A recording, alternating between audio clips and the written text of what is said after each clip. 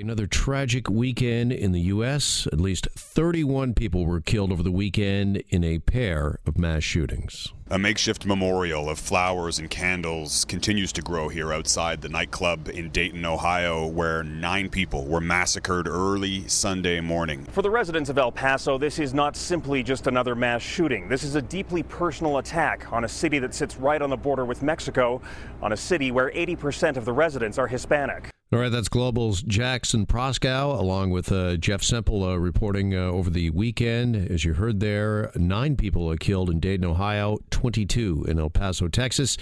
And joining us now for more on this is author, broadcaster, and commentator Michael Koren. He joins us here in Global News Radio 640 Toronto. Michael, good afternoon. Appreciate the time as always. Pleasure. Well, sort of a pleasure. What a terrible subject. Without a doubt, but it's one that we keep returning to again and again, particularly south of the border, Michael, and it's got a lot of people just asking why and what possibly can be done about it. We're seeing a lot of passionate and heated rhetoric directed towards government officials and leaders who are speaking to gatherings in both of these cities, asking them to do something. What, if anything, do you think our leaders can do? It's very, very difficult. It's not video games, and it's not removing the Lord's Prayer in school. These are irrelevant. Gun control is obviously the most important part of this, but I don't think it's the only part. There are countries in Europe and the Middle East where guns are readily available, and in Switzerland, for example, and other places where, a citizen militia, there are guns in the home. There is a culture of the gun. There's a culture of aggression, glorification of violence in a way in the United States. You combine that with easy gun availability and a president who has added a racial aspect to this. Gun massacres have always occurred. It's not good enough to say just blame Trump. They occurred under Democrat presidents as well. But now we have something else, the idea of the invader and the foreigner who has to be dealt with. America needs a profound cultural shift. It has to deal with the gun lobby. It has to stop the availability of guns, but it has to do more than that. I think it has to change its healthcare policy. People with mental health issues have to be helped. I think you have to stop the polarization. This is enormous. It's like turning around a huge battleship, and the idea that this can be done overnight or by 1 or 2 policies, no, this will take a generation, I think. Well, you bring up several very good points there, Michael, and I think a lot of people are wondering, okay, you can have better background checks, you can bring in gun legislation, but there are so many guns out there in the U.S. right now. Can that really make a difference? Will it change things? And I think you're right when you talk about the culture of the gun, particularly in the U.S., what it represents and what it means. And is it possible to turn around people's thinking on that? I don't know if it is. Canada, I spent the first half of my life in the UK, the second half in Canada. And Britain and Canada are actually very similar in many ways. The cops generally don't carry guns in Britain. They do here. But if you speak to most police officers in Canada, they've never withdrawn their sidearm in their career. Some do, but generally they don't. It's simply not an issue. Now, we do have gun crime in Toronto, but it's of a different nature. It's gang-related. It's repugnant, but there is, if you like, a strange evil purpose to it. There is no purpose to these massacres in the U.S. So there's something more intrinsic going on. And to change the culture, look at the way the American police behave. Look at how quick they are to withdraw, to get their guns out of the holsters, how quickly they will actually discharge weapons. This, again, is incredibly rare in the world, and it's not just different from Canada. This doesn't happen in Europe. This doesn't happen in countries that are very dangerous. So the cult of the gun, and I remember many years ago, no, not that many years ago, actually, I was in Florida, and I was giving a speech, and I was having the dinner beforehand, and there was a guy there was telling me a story, and he said, we had this little old lady, he said, very close to where we live, somebody broke in, and she shot him dead. And the police arrived, and they said, ma'am, it's fine here, you have the right to defend your property, but I have to ask you, why did you shoot him 7 times? And she said, I ran out of bullets. And, we want to laugh at this, but this is the way people think. If they're not armed, if they're not willing to kill, then somehow they're not fulfilling their duties as a citizen. So how do they change that in the States? It needs to be multifaceted. It needs to be legislation. It needs to be culture. It needs to be the entertainment industry. Yeah, can I stop you right there just for a quick second, Michael? You mentioned the entertainment industry, and I'm looking at an article from Vanity Fair that is asking, when will we get a post-gun action movie? The number one movie in the States this weekend was Hobbs and Shaw with The Rock and Jason Statham, where there's quite a bit of gun violence, gunplay, and they're asking aloud after the shootings this weekend in El Paso and Dayton. This is getting harder and harder to overlook. Well, it is, and loads I to sound like someone who is a conservative social media person here, but hypocrisy in Hollywood. Because there are lots of people in Hollywood who have a standard liberal response to this, but what are you doing about it? Because this casual use of guns, glorifying those, and they'll say, no, it's just real life. No, it isn't. What Hollywood shows is far worse than reality. Anyone who is, I covered a war, in 2006, I covered a war in the Middle East.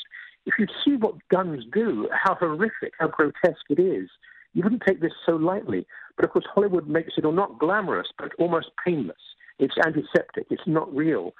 And that's acceptable sometimes, but when there's movie after movie made about it, so there are so many contributing factors. And I'm throwing all this out there. My conclusion, and I have to say, is I'm not at all optimistic. I really don't think this is going to change. What worries me slightly is there are some people in Canada who almost want to replicate the American attitude towards guns, which we must never do. I think we've got it about right here, the right degree of gun control. But if you can take on the gun lobby, Obama tried and he failed. Clinton tried and he failed. If you can look at public medicine, all of these issues and the racial divide, but until the last person who can even think of doing this is Donald Trump. All right, well, you mentioned Barack Obama a second ago, and he sounded off about the two mass shootings on the weekend on social media with a lengthy post. It's very rare that a former president will speak out, particularly in that manner. Another headline that I saw earlier today, Michael, I wanted your take on was, does Barack Obama still think he's president? Was he wrong, do you think, to speak out here? It's a very difficult one because there are lots of unprecedented situations. Historically, at least in living history, American transition from president to president has been relatively good-natured, and there's a certain solidarity. That's all broken now. Donald Trump is insulting about all people who sat in the Oval Office before him. And so I think Obama probably felt, he didn't say anything like this about other people, of course, nor did Bush about him. But I think at this point he feels he has to, that he can't not say anything. But it is unprecedented, and not just in the United States. People don't criticize a former incumbent. Does he still think he's president? No, but he still thinks, and he's right in this, that he has a very strong moral position and something to say about what is going on. And a lot of people are looking to him. Also because the Democrats are in crisis and chaos. It may well be that they will nominate Joe Biden, who I don't think will beat Trump. And so someone on the relative left has to step forward. But what has to be said about Obama, his intentions were wonderful, but his achievements were minimal. He didn't change very much about American society. How could he in 8 years? But he can't step forward and say, look, I was on the right path. Actually, you weren't. Well, President Trump has responded to former President Obama's tweet earlier today. He actually was quoting, go figure, people from Fox News and said, did George Bush ever condemn President Obama after Sandy Hook? President Obama had 32 mass shootings during his reign. Not many people said Obama is out of control. Mass shootings were happening before the president even thought about running for president. So I'm just wondering, with this back and forth between two former presidents, is this kind of symbolic of what's happening in the U.S., that nobody can, get together, get on the same page, and how can they possibly solve this problem? I think it is symbolic. I think there's a polarization that we haven't seen since probably the Civil War. I'm not saying that there's going to be anything like the Civil War, but the country is more divided, and there was consensus in the United States right up until you think of Eisenhower, for example, and so most of the presidents. I mean, even under Nixon, it wasn't as divided, anything like as it is now. But the difference, these shootings, no president can say, I have clean hands. The difference, though, I would say, is that the racial aspect, but with the El Paso issue, with what happened when Mexicans were targeted, when a man traveled a very long way to kill people, who had been referred to as invaders by Trump during a speech. I mean, you can see the video of Trump making a speech, and what do we do with these people? And someone says, shoot them. And he doesn't say, terrible, dare say, he laughs. He laughs at it. So I'm not saying he's personally responsible, but I do think he's enabled and empowered people who have these repugnant views. So some of this and the violence out there and the anger I would attribute to him. But it's so innovating. It doesn't help anyone for people to keep going back and forth on social media. It just reinforces the two groups. And I fear that once the election is really going, we're going to see some pretty awful and angry and hateful stuff. All right. Meantime, back here at home in Toronto, there were 17 people shot in the city over the weekend. Here is Mike McCormick, head of the police union, talking to Global News Radio about that. This was something that the chief referred to as a blip. 4 years later, what we've seen is a 154% increase in shooting victims. 154% increase in shooting victims over the last roughly 5 years, Michael. Do we need not to be so, maybe, I think Canadians sometimes are overly smug when it comes to gun violence at home. Is this a growing problem here? I think it's a very different dynamic. I think what you're seeing here is generally gang-related and crime-related, not sociopathic. The numbers, look, one is appalling, but those statistics are dreadful. But when you put them in context, the numbers are still relatively small. Now, Toronto was a very, very safe city for the longest time, and it still is. But these things are happening. And look, there are two areas we can fall into, I believe. One is to say it's not a problem. It is a problem. But the other is to be hysterical and say, look, we're just as bad as they are. No, America stands alone in the world in terms of completely senseless, pointless mass shootings. We don't have that. We have a crime problem, and a crime problem that has to be dealt with. What they have in the United States is something beyond crime. It's a cultural spasm of hatred.